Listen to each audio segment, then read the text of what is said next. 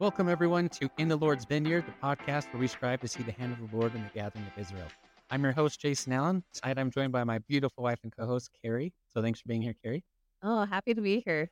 And we're really excited about tonight's guest. She's a member of our ward. She's awesome. She's all about missions. She's all about sharing the gospel. I think you guys are going to absolutely love what she has to share tonight.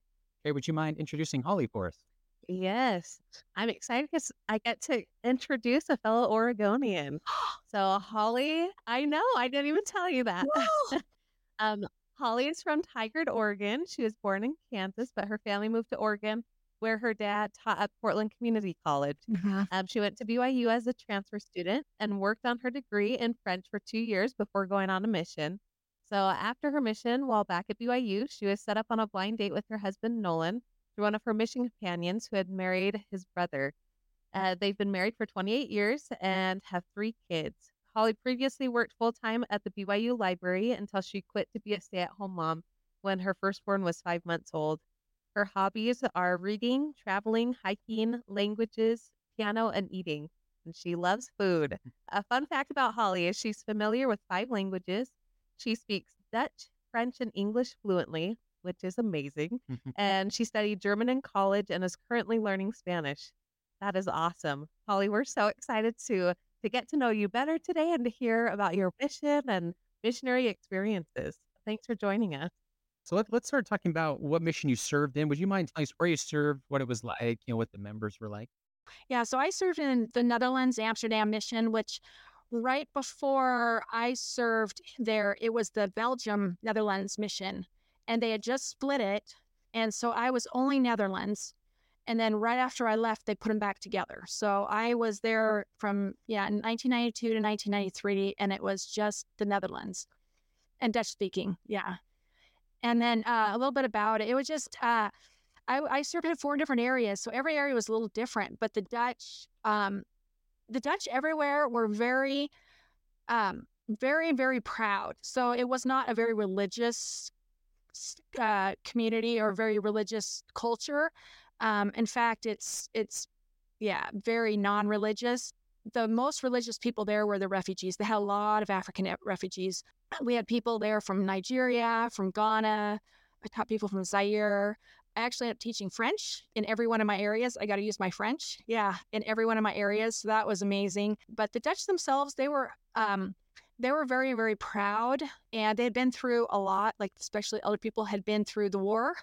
So a lot of people had turned, you kind of see that where they turned from God or they turned to God. A lot of them had turned from God, and the youth weren't religious at all. So it was an interesting mission because I liked the people, but I struggled to love them until later, till I went back to Belgium and worked, and I worked with a lot of Dutch people, and I learned to love them more after my mission. I don't know if that makes sense, because it was really hard because they weren't really religious. So, but they liked to have people come and listen to them and visit. They liked to talk about other things. If you didn't talk about religion, they were great. But yeah, so they would say that God created the world, but the Dutch created the Netherlands or Holland. So what about the members in the Netherlands? How are they? They loved the sister missionaries. In every one of my areas, they would have us over like daily for DAs. So we had dinner appointments every single day. I did happen to be in a lot of wards. So there were some areas where I was split between a ward and a branch. So we were kind of taken care of by both. But the missionaries were spoiled by the members. They loved us, and they would go all out. And even the investigators wanted to feed us. Everybody wanted to feed us. We got some great food. And the members, the only thing that was really hard was they really struggled because the fact that church wasn't super, super strong. There were only 4,000 members, 3 stakes, still 3 stakes. They were really nervous about sharing the gospel.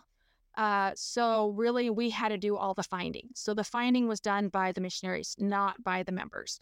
And so we would go to appointments, and we would tell them how they can do it in the easiest way, because they were so scared and nervous to share. It was bad enough that after my mission, they pulled missionaries out and recombined it because they said members weren't doing their part.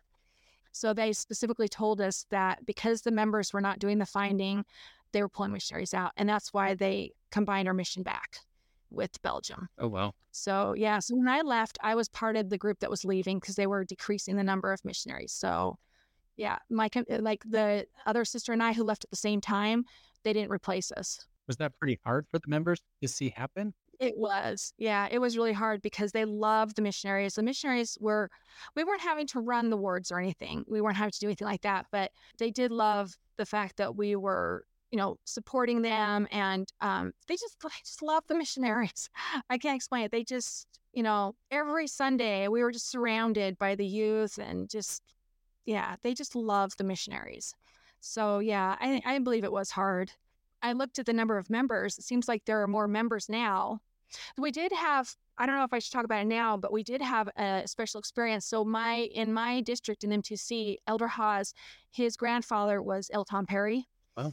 And so, yeah, so Elder Perry came to our mission about a month in. So I arrived in July and he came back August or September. He went, because his grandson was in the mission, he took an interest. He went back through the records and found that the Netherlands had never been dedicated to the work. Whoa. So he came out and dedicated the Netherlands to the work. And I was there for the dedicatory prayer.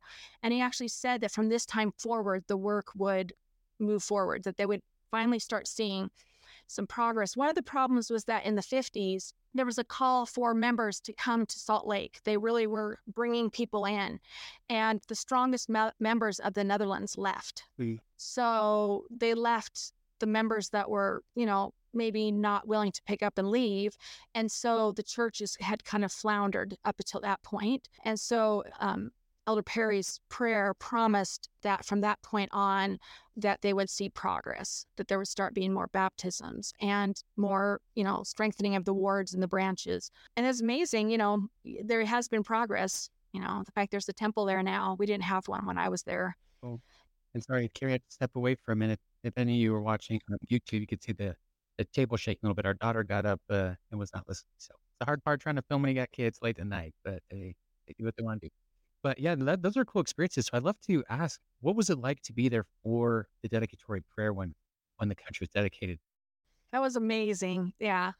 I mean, it's been a long time. It's been 30 plus years, but I do remember just feeling like, because I already knew the difficulties. I mean, I'd only been there a month or two, but I already knew just from being there for a month or two that just, it was such a struggle to get anyone to even talk to us. I remember spending hours we call it Opstraat, which is on the street. Opstraat is on the street, which means street contacting. And langs de deuren is along the doors. We did a lot of tracting and street contacting, and it just felt really, really challenging. I don't know. I wouldn't say hopeless, but sometimes it did feel really hopeless.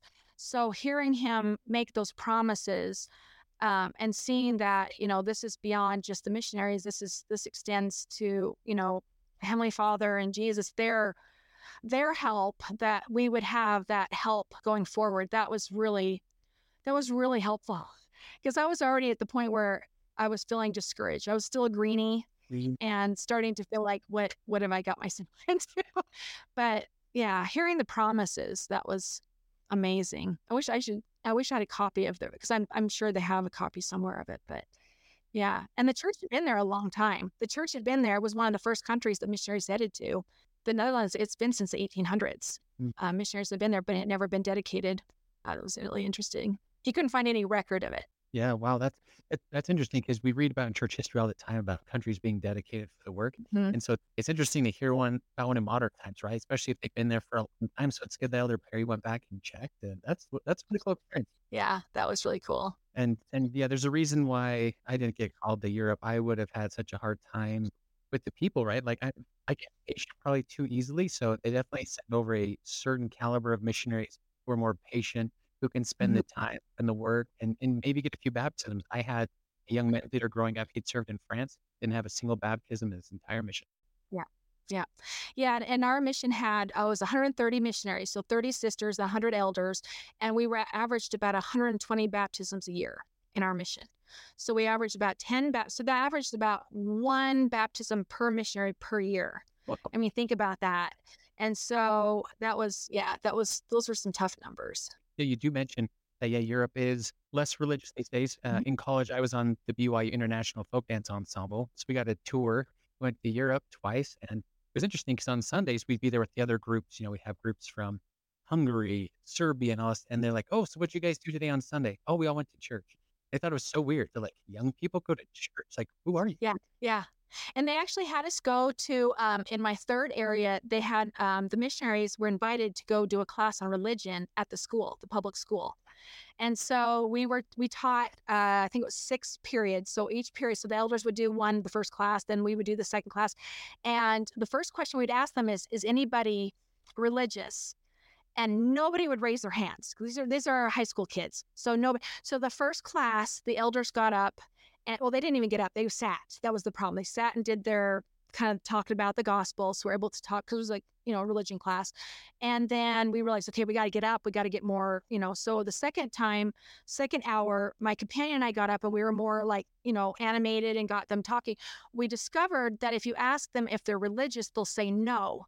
But if you ask them if they read the Bible, they'll tell you possibly yes.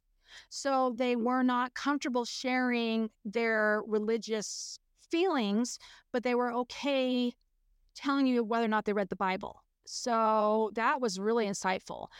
So a lot of times when we would approach people on the street, we wouldn't ask them, do you believe in God, things like that, because that's too personal.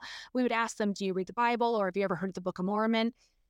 That was my favorite approach and it was during the time right after the keystone of our religion, was it Benson, had just given that talk a year or two before that. And so we used the Book of Mormon a lot. And that was a good approach because it was less intimidating or less, I don't know, it wasn't too personal to be able to talk about a book versus how they felt. Because Northern Europe, I don't know, they're colder. The further north you go, the kind of the less expressive, less, I mean, they're wonderful, but they're not super warm and smiley. It's a cultural thing. If I smile, they'd be like, "Do I know you?" No, I'm just smiling at you.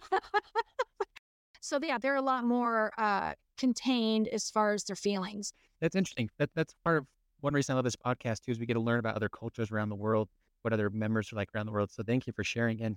And I want to dive into, because again, the point of this podcast is to see the hand of the Lord in the gathering of Israel, right? He's working, he's moving, he's doing this work. And so even in a tough place like where you serve, I'm sure you had many experiences where you saw the hand of the Lord, right? Would you mind maybe jumping in and sharing maybe some of those experiences or miracles that you saw? So my first area was Wassenaar. So my comp they just opened it. It was a brand new area. It was actually where all the ambassadors lived. It's kind of like the Beverly Hills of the Netherlands. So it is the most wealthy city in the entire, and it's just outside of The Hague. So Den Haag. And so we had, and it's also it's kind of between Leiden, I don't know if you've ever heard of Leiden and Den Haag. And so we served in Wassenaar, and we had investigators in The Hague too, but we were kind of trying to focus on Wassenaar, which again is a very, very wealthy city. And so we would tract a lot. In fact, and we were considered suspicious. We had the police come and interview us because we were reported as suspicious. And at the time, we were living in a mansion in the middle of a park. So an American family had come to the Netherlands, their LDS family, and they decided to rent out the servants' quarters, not rent them out, but have the missionaries come stay there. So we were staying in the servants' quarters of a mansion in the middle of a park in the city. So we're like, and so we were doing tracting in some of the more humble areas, some of the regular homes, and the police came and and questioned us, and we told them who we were, showed them our permission to proselyte, and told them where we live, and they're like, "You live where?" Because there's only a mansion and like a senior center, senior home in that park. So they're like, so later on they checked to make sure they saw us heading home. But as we were going through that same neighborhood, it's the same neighborhood, back and forth, we came across a family, the Reikarts. And it was really unusual to find people that were Dutch speaking willing to listen to us, willing to talk to us. It was usually, people that were from Africa who spoke English, or I did some French. But this was very unusual. This was a family, I believe they were Suriname. So they're from Suriname, which is a Dutch colony. So we had a lot of people from Indonesia, Suriname, and some of those other Curacao, some of those places that were living in the Netherlands. So this family, the Reikarts, they let us come in and they talked with us. I think we might have had I don't know if we had a referral or not, but we ended up teaching them. And this was an amazing family, now Brother Reichart, but we'll get to that. He and his wife's maiden name was Mormon. Literally, her maiden name was Mormon. When she saw the Book of Mormon, she's like, "That's my name." And they had 2 children. It was like this amazing little family. And so we taught them. And one day, when we went and taught them, the father said that his mother had come to him in a dream, dressed in white, and told him what we were teaching them was true. So he ended up getting baptized. He didn't get baptized till right after I had transferred out. So I got us to get the pictures and everything, but I got to teach him. And I remember that his wife was the one that was just so engaged and everything, but he would sit quietly through all those appointments. And I remember thinking, there's something he's thinking this through, but he was really quiet. So it was really surprising that it was him that was the one that felt so strongly. So at the time, she did not get baptized, but he did. And he kept in contact for quite a while. He even sent me a program where he'd given a talk. Later on, I heard he was in a bishopric. So that baptism kept me going the rest of my mission. So I'm going to cry, but Brother Reichart, that experience, I mean, come on, having his mother tell him it was true. So having that divine help, I realized, okay, this is the only way that we're going to have any baptisms if we have some divine intervention. And so I'm afraid to look up. I mean, I'd like to see how he's doing, but I'm almost afraid because I just want to remember how amazing he was and how, and the Lord just, took him in. And I don't know what happened with the rest of his wife or kids, if they ever got baptized. I don't know. But I know he did. And the fact that he was so proud of the fact he gave a talk. They sent me the program. Yeah, I love that story. Thank you for sharing. Again, that's kind of why we love this podcast too, is because we get to hear these amazing experiences where it's very obvious when the Lord steps in. And this Brother Reichart, sounds amazing. There must have been a good plan for him that the Lord would do something like that, which I love. And I gotta make a joke here. Hopefully it's not too bad, but they always talk about the elders live in the terrible apartments and the sisters live in the posh places. You literally got to live in a mansion. So It did. It was crazy. Yeah. oh, I love it. But yeah, I love that experience you shared though. I mean, I had the guy I was teaching on my mission, his daughter was a member, and he had a son who had passed away, I think when he was in his 30s. And we were teaching his dad, and he was kind of progressing, but his daughter would come and tell him a couple of dreams that she had about her brother. One of the dreams was she saw her brother who was standing in a line waiting to go somewhere. And she walked up to him and he said, "No, this line isn't for you. Your line's over there." And so, I mean, she was a member, he wasn't. And then she had another dream later where she saw her brother sitting in the classroom studying and preparing. And she asked him, "What are you doing?" He said, "I'm learning, I'm preparing to move forward." Okay? And so when her dad heard these stories, that it blew his mind, and he started appreciating more. One night he had a dream where he kept having the names Ephraim and Manasseh come to his head. Oh, Ephraim, Manasseh. Yeah, he told me and my companion that, and we looked at each other and I said, we both had obviously had our patriarchal blessings. I said, "Elder, what tribe are you from?" He said, "Manasseh." "What about you, Elder Allen? What tribe are you from?" I said, "Ephraim." Now, maybe that wasn't exactly why but that was just our quick connection to it, right? But yeah, the Lord steps in dreams. it's true. But yeah, I'd love to hear any other experience you'd like to share with us.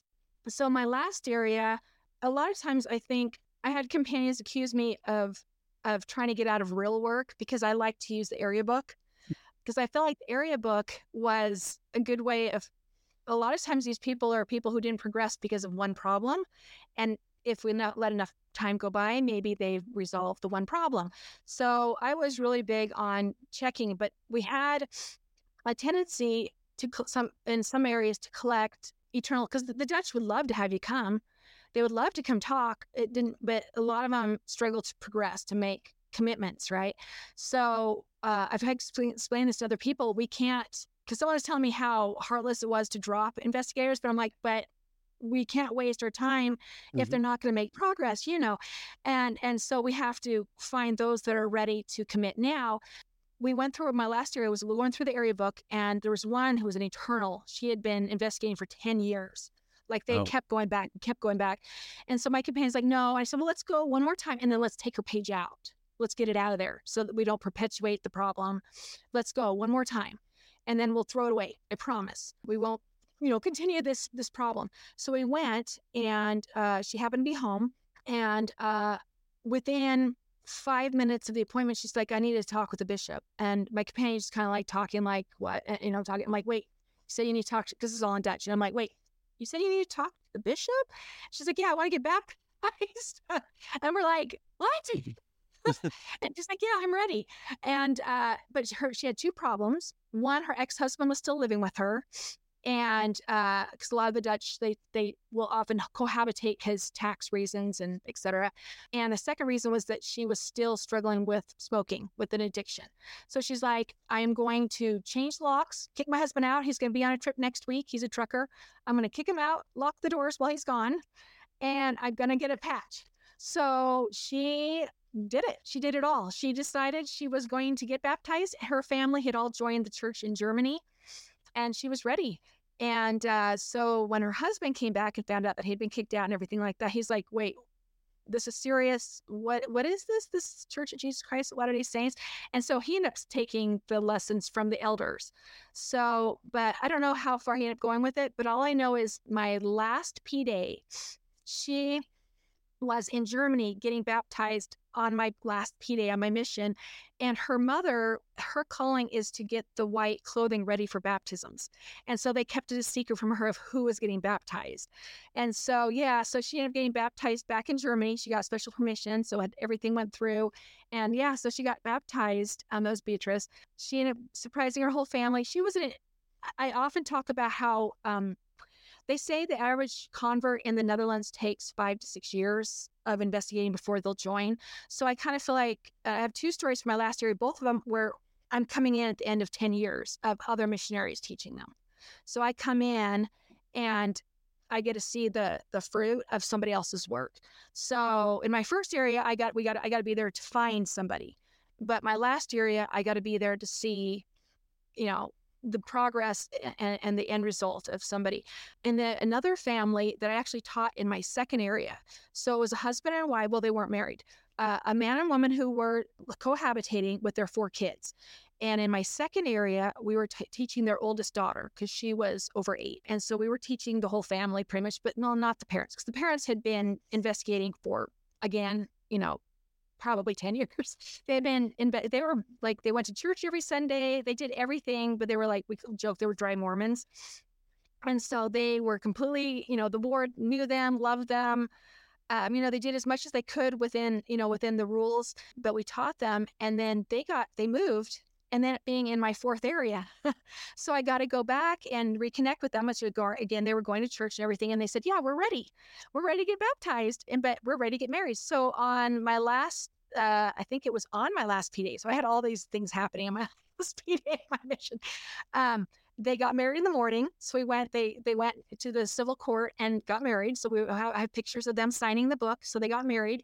And that afternoon they got baptized, and their oldest daughter got baptized. So this whole amazing family got baptized, married and baptized on my last P day. So it was like, oh. So going from, beginning, wonderful experience, but then struggling, my last area to see, and I was on my last area 2.5 months. So to see that much happen, and that was in Rotterdam. That was in North Rotterdam. So my first area was The Hague, and then I was up in Groningen. They do it hard G is Groningen, and that's clear north. And then I was in Beverwijk, which is near Haarlem. I don't know if you've ever heard of Haarlem.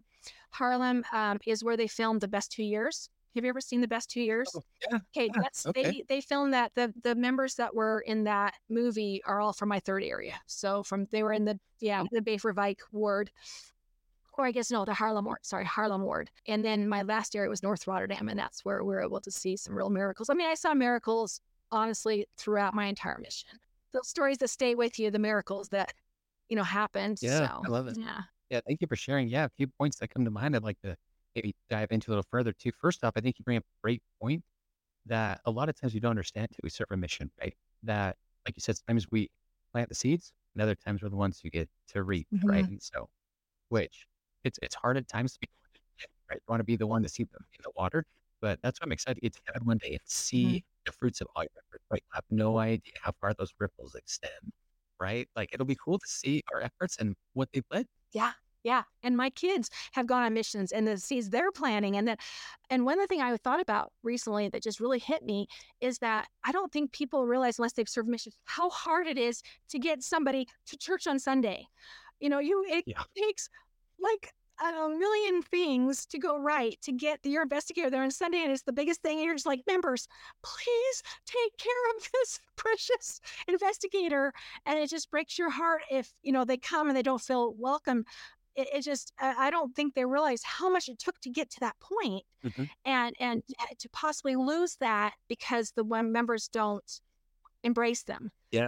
I think that we need to remember as members how we need to keep an eye on the new converts who are trying to find their place, and really the importance of welcoming them and making them feel comfortable on Sunday. Very, very good points. Yeah. I remember for a lot of my mission, we had church at 8 a.m. for some reason in Mexico.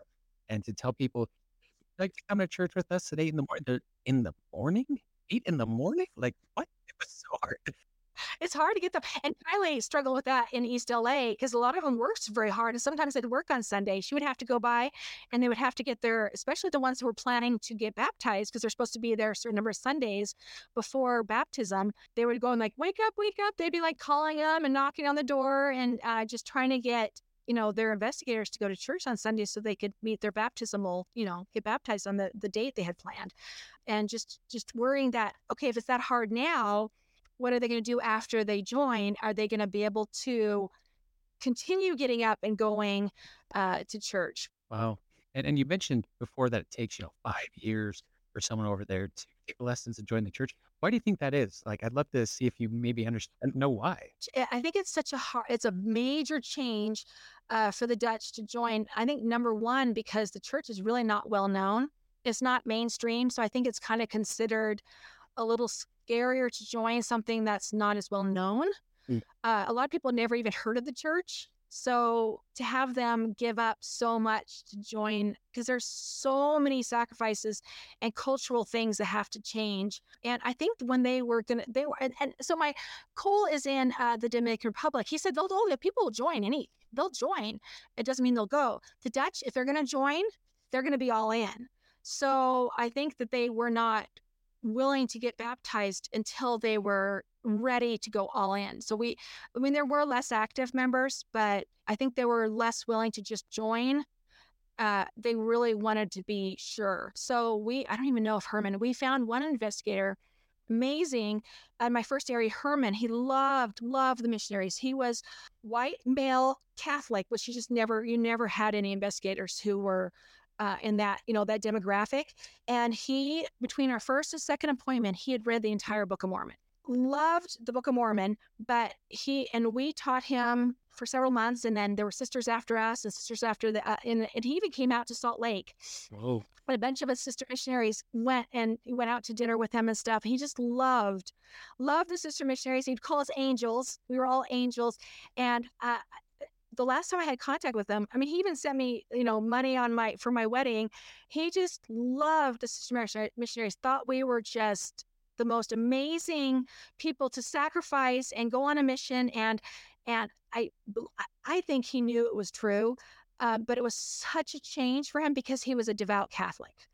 And I think he even had like some sort of status within his church community, but he was one who he had to know everything, very intellectual. But so I think of him as being kind of the standard, the regular Dutch, that they were just very, and I used to say you has to clopen is to make sense, has to clope here and here. So it has to make sense here and in your heart. Because I tended before my mission to be more intellectual, and I learned in my mission to kind of balance the spirit. And so it was really hard to get the Dutch to think something that was just not all logic, because feelings were kind of hard for them. And so to be able to get them to the point where they knew it in their heart as well as in their mind and make the changes, it was tough. Like I said, I looked and they still shows 3 stakes. So that was how many stakes there were when I was there 30 years ago. Same number of stakes in the country. So, more members, but not more stakes. I kind of wonder what that meant. I think that they still struggle Yeah. with, especially with the younger generation coming up. They were the least religious, obviously, was the young people. A lot of times we would say a prayer with the family, and you would see the youth just sitting there with their eyes open watching us during the prayer. That was kind of unnerving. A lot of times, a lot of prayers with the youth just sitting there watching us, like member family. Wow. Yeah. So the youth weren't as religious. Wow. So I can see why you would need lots of miracles over there, right, to help. Yeah, lots of miracles. Yeah. So how were you changed by seeing these miracles on your mission? How do they help you on your mission? How do they help you since? Let's see. So I remember talking in my homecoming about how I came to expect them. And I know there is a expression like in Dutch that er is geen toeval. There's no coincidence. But I came to expect coincidences. And I learned to, if I had a thought or a prompting, I learned to listen to it, because that happens so often on our mission where we'd get a feeling. And I don't know if you want me to share another story, but I had one experience. So the Dutch, they don't like you knocking on the door after 9 o'clock. So we were supposed to be out proselyting until 9:30. So between 9 and 9:30, to follow the rules, we should be out knocking on doors. But the Dutch do not like to have you knock on the doors. I mean, it would infuriate them. They would come to the door and they'd be angry at the church. And so we would have to try to find something to do for that half hour that was missionary work without bothering too many people, because that was so culturally wrong after 9. And I remember this one night we got out of a DA kind of late, and it was after 9. And so my companion said, "Let's start tracting." I'm like, "Are you kidding me? They're going to be so mad." And she's like, "Well, we'll just do a few homes." And so we had our little tracting book. You have a little track with the addresses, and you had to do that. Now it's all, my daughter and my son, it's all on their phone. But we used to, cross out the numbers or circle them if we had to come back. Anyway, so she's like, "Well, let's just start on the street where the DA was." And so I'm like, "Where are we going to start?" She's like, "Let's just start." And it's like, she wanted to start midway, like halfway on the street. It wasn't even like at the beginning of the street. It was just like the middle of the street. She's like, "Let's just start here. I have a good feeling about this." I'm like, "Okay." I always like to joke that my companions, luckily, were more spiritually in tune than I was. I depended a lot on my very, very, and something that I think I wasn't really good at and I'm still struggling with it. But she was very in tune. So she's like, "Let's start here." The very first door we knocked on, they opened the door, and there was a young lady who was staying there with some friends, and she was heading back to New Zealand the day before, but she had been baptized in the church. She was a member, but had left, like her family had gone inactive after she got baptized. So she was like in her probably 20s, and she hadn't been to church since she was a child. And so she's like, "And I'm leaving tomorrow to head back home." And she's like, "This is like a sign from God that I'm supposed to look back into, these things. I remember how I used to feel. I remember primary. I remember all these things." So we asked if we could stop by the next day. We brought her like the Leahona. I can't remember what it was, De Ster. It was called De Ster, the star in Dutch. So we brought her, or no, I brought it in English because she was English speaking. So we would have brought her the ensign. So we brought her a copy of the church magazine, and brought her another copy of the Book of Mormon, and I think a few other things my companion thought of. And we met back up with her the next day. I think we showed her a video. Yeah, we did. We showed her a church video, and because she had to leave that afternoon to head back to New Zealand. But I remember thinking that the fact that my companion was led right to her door after 9 o'clock, when I was like, "No, let's head back. It takes about 30 minutes to get home anyway." And she was like, "No, we're gonna go do this." And I feel good about starting in the middle of the street. So yeah, the hand of the Lord, and me coming to expect, and being willing to learn, because this is my second area and I was already still bad at it. Learning to recognize promptings and thoughts, and to recognize that that's how the Holy Ghost works, is through feelings. And I always tell the kids in primary, good ideas, ideas that pop into your head that are good ideas, not just ideas that pop in your head, but to have those good ideas, and to actually be willing to, even if you don't know why. I've had feelings where I need to turn a certain way and not go another way. I don't know if anything would have happened, but to be ready to listen, and not to always have stimuli. That's one thing that I've been really good at, is I don't always have stuff going. So I have the opportunity to have thoughts come in my mind, like, like in the shower. That's where I get most of my promptings, because it's a time that your mind is clear and that you're able to hear hear those promptings. That's something I learned on mission. I love that. And from my companions who were really good about it. Yeah, that's great. And that's what the mission does, right? It helps set the foundation for the rest of your life. And like how you said, seek and expect miracles. I believe President Nelson was the one who spoke recently about that, right? Yeah, he did. I think he mentioned that. Yeah, Yeah, and it's cool. It's true. On missions, when you're on the Lord's errand, he will help you, right? absolutely. Every single missionary has at least one experience where they saw that. I love that. Your companion just dialed into the house. Yeah, front eight to that. Yeah. And it wasn't actually, I think there was even 3 floors. I think she was started on the 2nd floor. It was like so random. I remember going, why here? And arguing with her. And it just tells you, right? Like, even though there's billions of people on this earth, the Lord knows exactly where we are. And if he wants to send some right to us, he will. Mhm. How wonderful, right? Thank you for sharing. I love this. I hope our listeners can enjoy this as much as I am right now. They're just hearing the glow that comes from you as you talk about your mission, these wonderful experiences. It's a good thing to remember Mhm. these experiences where you've seen the hand of the Lord. And you have had the opportunity to send 2 children on missions. Mhm. Your daughter is home now, and you have a son who's currently out. Mhm. So, what has it been like sending your children out on missions? It was great. I was really, I know you're really supposed to be hands off. So I was very naughty. I was really strongly encouraging. So I won't say I was pushing, but I strongly encouraged them to go on missions. And from the time they were little, and I know I mentioned the best 2 years before. It took me like 4 hours to get to the movie because I have a lot of emotions, mixed emotions, a lot of, it was very emotionally difficult. My mission was extremely difficult emotionally. And I knew I was sending my kids out into a possible same situation. So I knew it was really, really hard, but I knew it was really, really good for them. And so I strongly encouraged them. With Kylie, she pretty much had already decided when she was a teenager to go. But whenever she would start going, I don't know, I'd be like, no, you really should go. Well, all the things you're not supposed to do. So I'm not a good example as far as I don't know if I crossed the line to pushing. I think with Cole, I'd probably cross the line.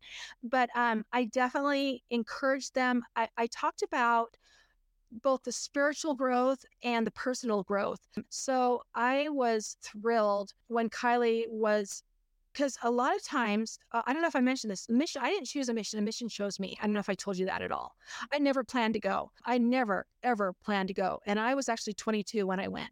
So I had fought it for a year. I did not want to go. I like to joke that it was like, I'm like this. And the Lord kept turning the wheel and I kept going smack, no, here.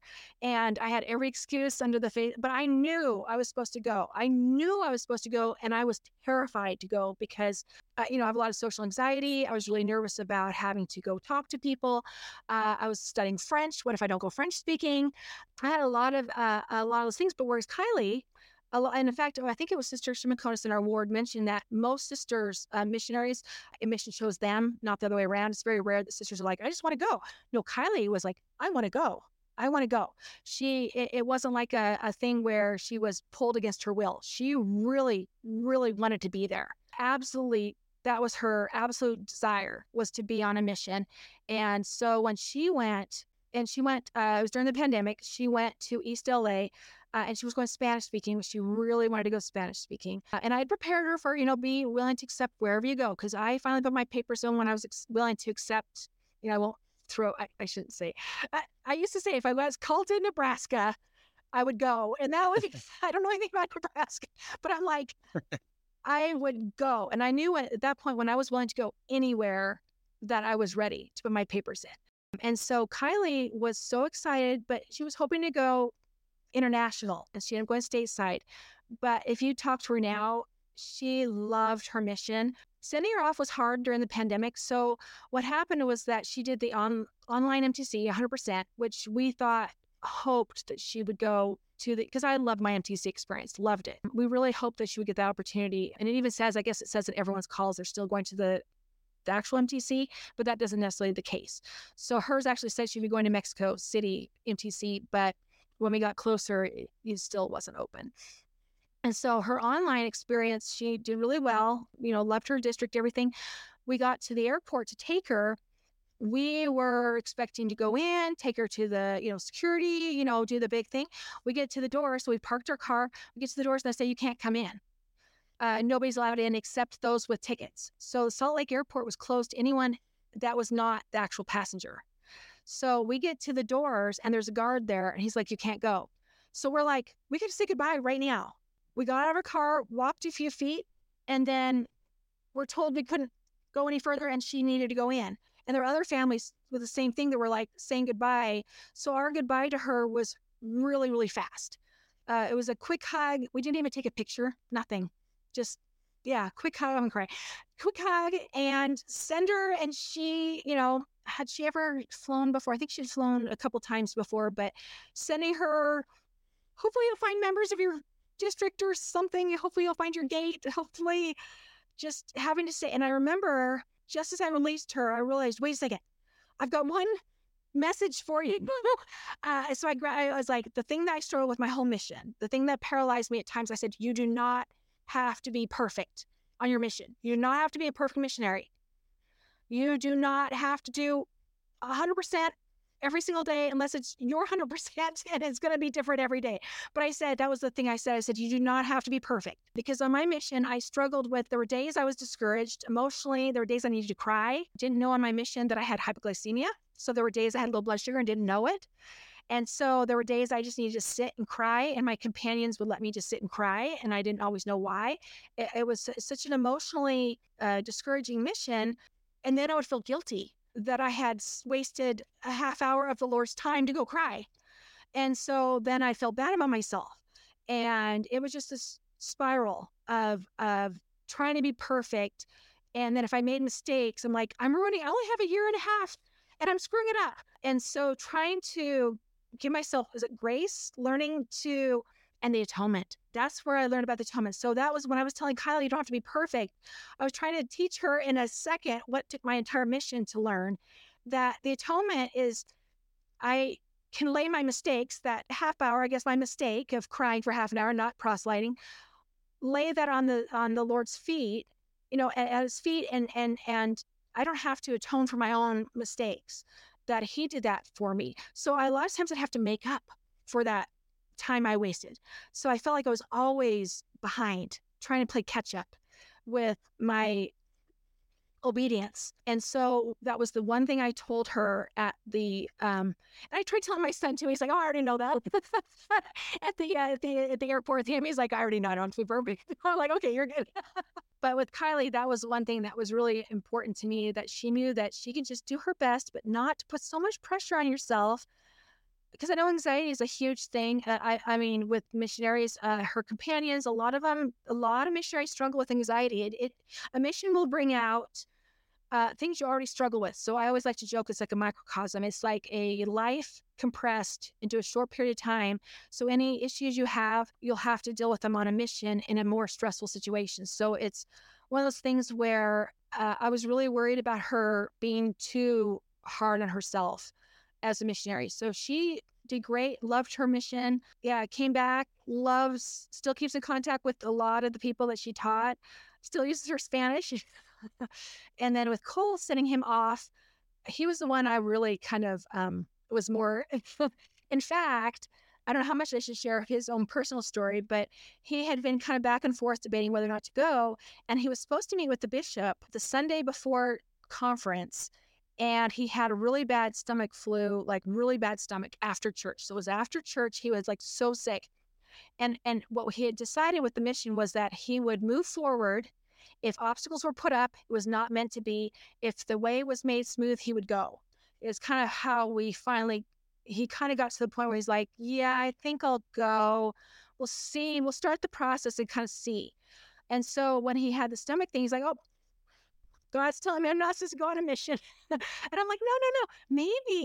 Maybe you're supposed to hear something at General Conference, which is next week.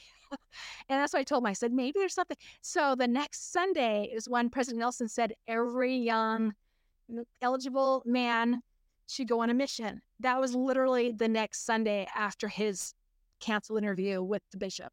And so at that point, it's like, okay, that was my answer, that I'm supposed to go on a mission. So from there on, he was set.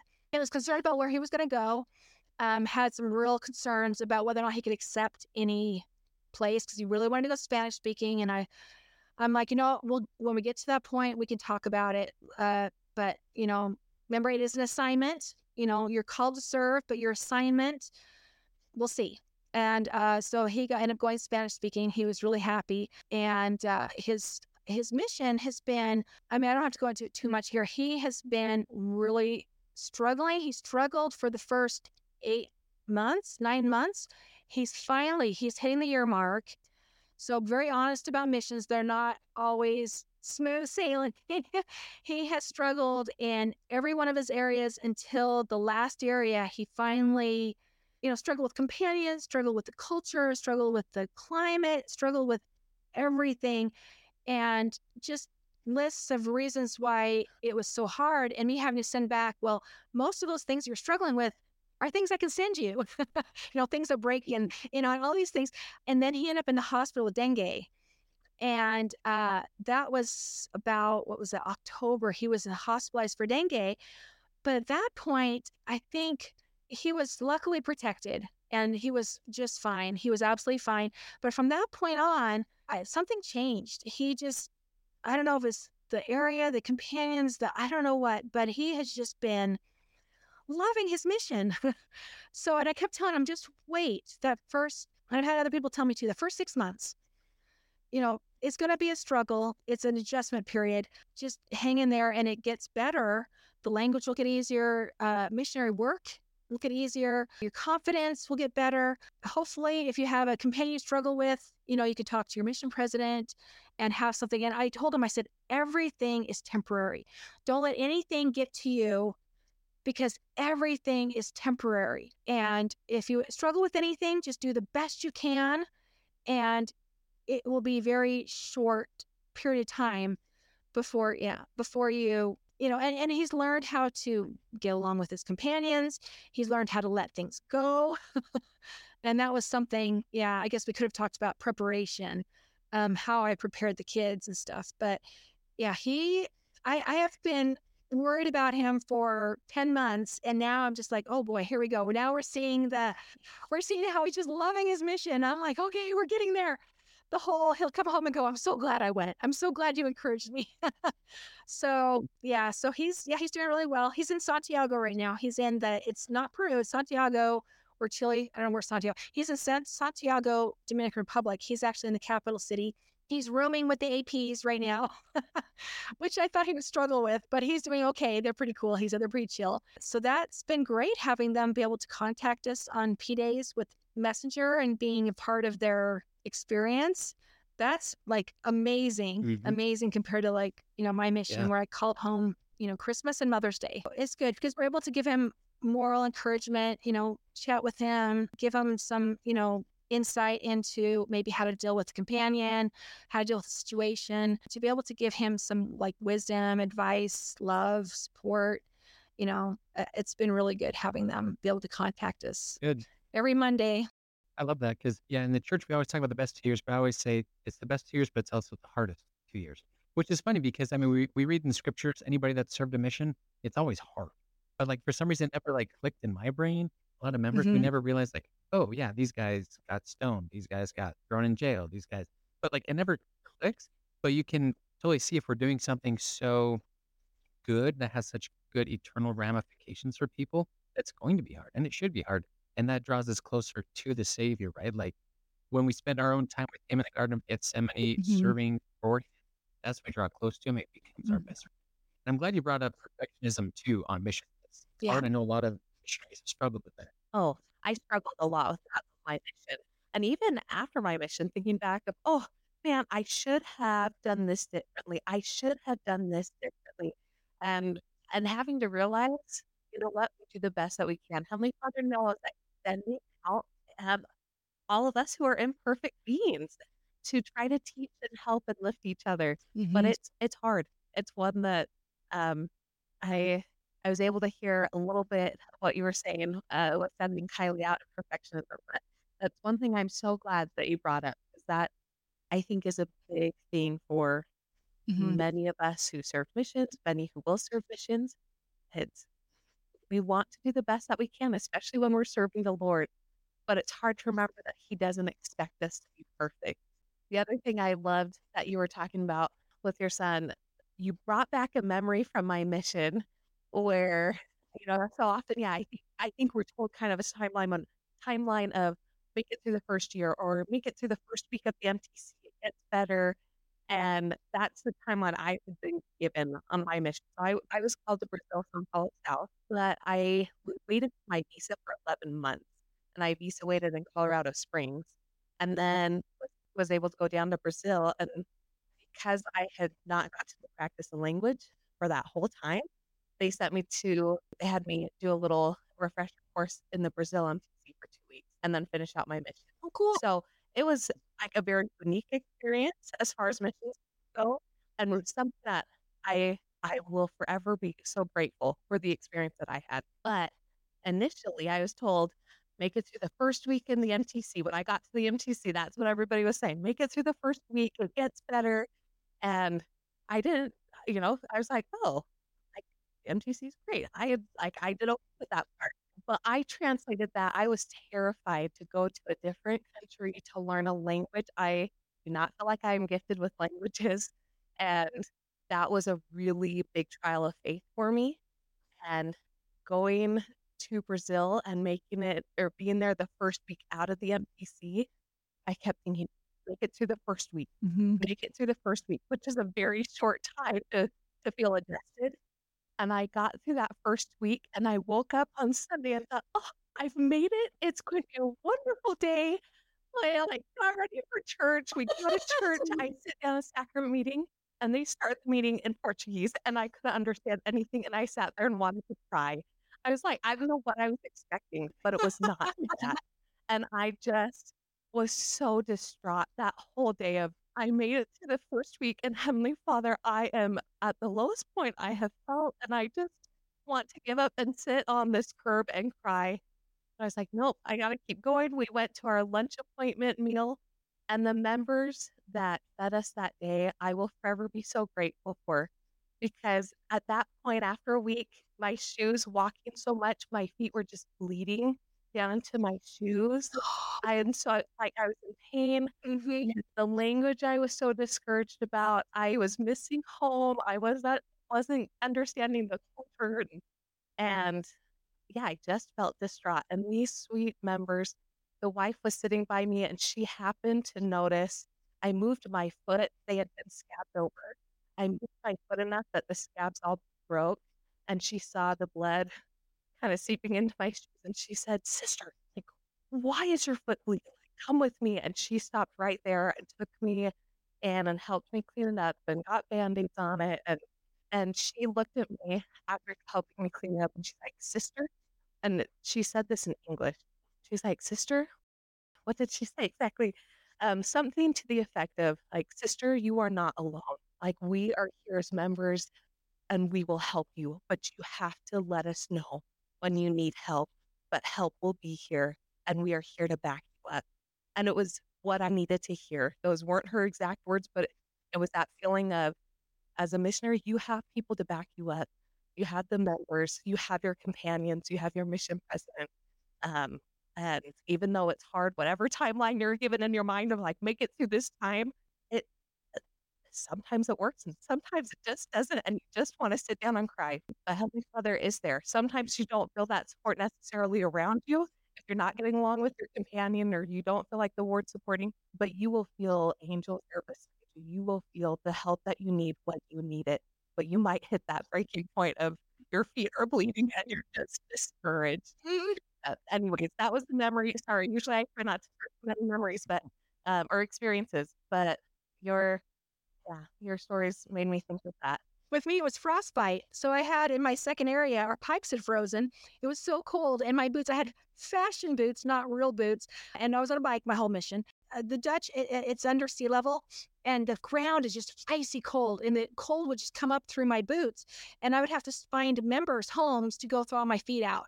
So I actually had cardboard I put into my boots for a while. But yeah, we would find a member's home and go thaw our feet out. And they were just so sweet to us. So we always knew where the members were around the city. If we ever needed to stop in and, use a bathroom or get a water, we always knew that they would just welcome us with open arms and let me thaw out my feet. I remember sitting my feet next to their heat and trying to feel my feet again. They actually got better boots, but that made me think of the members and specifically how much walking you do and how much they care about us. And they did. They honestly loved us. And just like I mentioned before, they just spoiled us. They just did everything they could to support us and remind us that we weren't, yeah. Because a lot of times I did feel alone because there aren't a lot of members in the Netherlands. It's, you feel like you're definitely in the minority. But yeah, that's awesome. I love that. Did she wash your feet? No, she did. She gave me the stuff that I could wash them off because I'm a nurse. I would have been like, no, no, no, don't touch me. I'll just go ahead and clean up. You don't need to, yeah. But anyways, yeah, that was my story. But honestly, hearing about frostbite, that would have been rough. That one I probably would have cried over for sure. Yeah, I love it. And we can't do without the members, right? Like we're all on one team, and it's so good to Mhm. have that support. I had so much good support from members in Mexico, and it's fun to be part of a global church where we're all working together to bring others to Christ, right? So I'd love to ask you, Holly, while we're on here, what advice would you have for members of the church, to share the gospel and be involved in this work? Oh, so one thing that I because it's scary to me too to share the gospel. So what I used to tell people, and when we would visit them, because again, these were members who were very, very afraid. I remember one kid who was going on a mission, hadn't even told his friends he was a member. He was about to go on a mission and he hadn't even told anybody. So people, a lot of times they wouldn't even let people know they were members. So they were very scared to even reveal they were members versus sharing the gospel. So what we used to say was pray to be led, or what I like to say is have someone put on a silver platter handed to me to share. So basically, create natural situations where I can share the gospel where it is natural. Like, hand me those situations, hand me those opportunities where I can do it in a natural way that I don't have to go out and struggle and find, but make it natural, make it. And I think that we have that, the right to pray for those opportunities to be handed to us, that we will be presented with these opportunities where it's not going to be painful and difficult and hard, but it'll be natural. And so, I mean, even if it's just, it doesn't have to be a major thing, but just to be able to get opportunities to interact with people that are maybe less active or, aren't members, or even ones who are but are struggling. Yeah, just have those opportunities handed to you. I love that. I love that. Very practical advice, right? That we can say those prayers to have it feel natural and I don't know, feel more normal to share the gospel. Any advice that you have specifically for youth considering going on a mission?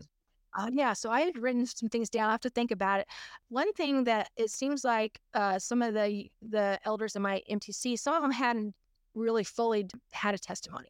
So that's a struggle because sometimes they go out because it's expected, but it's only going to last them so far. Yeah, they absolutely need to you know, know that it's true before they go out.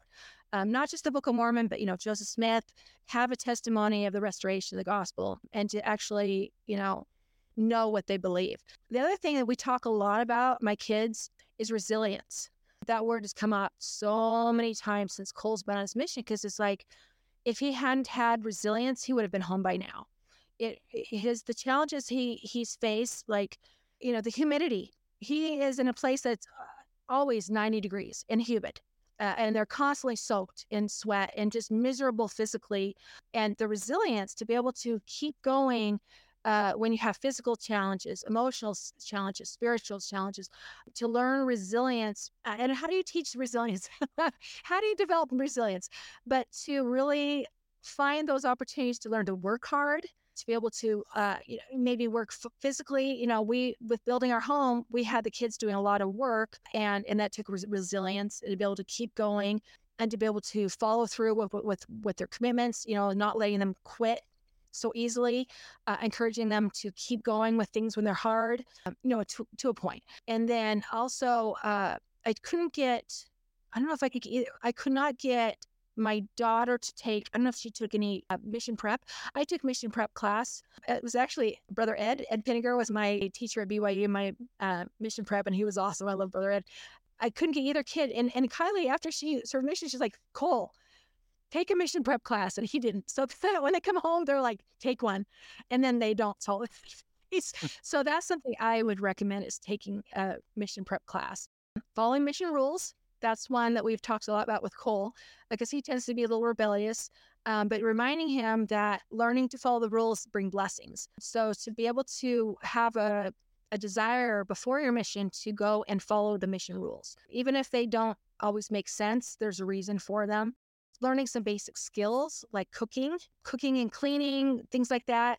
For some reason, I thought that a lot of the South American missions have like maids that come and clean and stuff. But Cole, for example, doesn't have, he has to do his own cooking and cleaning. So I was glad that he already had those skills. So he already knows. In fact, he likes to show off all his meals he makes. And and then let's see, learning how to let things go. So my daughter, she'd been going to UCAS and the UVU, so she had never had roommates. I made her move out for one semester and live with roommates so she would have that experience of learning to, because she didn't put up with a lot around the house. Like, like you're chewing too loud or you're breathing too loud. Everything would annoy her. I'm like, she needs to learn how to be with people that you can't just tell them that she had to learn how to get along with roommates. So she lived down in an apartment for a semester before her mission to learn to get along and let things go because your companions, you're with them 24/7. And you're not even with your spouse 24/7. I remember people saying that. It's hard to be with somebody who is very different than you and to be able to let things go. And so I was that difficult companion with my MTC comp and my trainer and my second comp in the mission. So my first 3 comps, I was the difficult companion.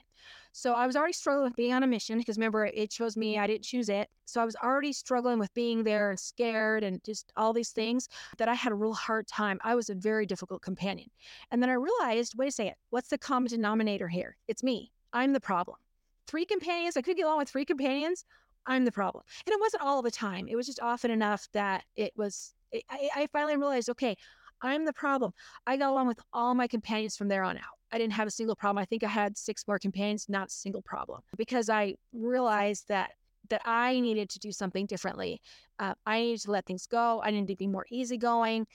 Everything's temporary. I didn't want to look back with regret like I did with my first 3 comps. We got along for the most part, but I regretted how I behaved with my first 3 comps. I'd love to reach out to all 3 of them and apologize because I was difficult. And to learn to be able to just let things go, it's going to be temporary, and you don't want to look back with regret. Wow, such great practical advice. I love it. And I love it because you are thinking ahead, preparing your children for missions. Like they say, the home is the best Mhm. pre-MTC that you can have, right? Yeah, I mean, or MTC, it's Mhm. the best MTC you can have. So it's great to teach your kids from a young age, like prepare for missions. It's going to be hard. Let's not sugarcoat it. But I think one of my biggest takeaways tonight is you talked about on missions, they're hard. But like you said, a lot of those Mhm. problems on missions are temporary, but the consequences are eternal, right? So it's so important to get out there to do the best we can. Our testimonies will grow, will help others return to live with our Father in heaven with their families forever. Like it's worth it. It's hard, but oh man, it is so worth it. Yeah. We always say that the difficult times outnumber the good ones, but the good ones outweigh the bad ones. We used to say that in my mission a lot, that they absolutely, those good memories, you see how I am, they outweigh those difficult memories, definitely. And way more hard difficulties, but those good moments, oh boy. Yeah. Yeah. I mean, I love my mission 30 years later. I didn't always like it. That's right. And Oh, I say one last thing yeah, is that they used to say days were long, but the weeks were fast. I don't know if you felt that in your mission. It's like, oh, it's PD again. But the days were so long. But it was like, oh, it's PD again. The weeks fly. But yeah, some of those days feel real long. they But do.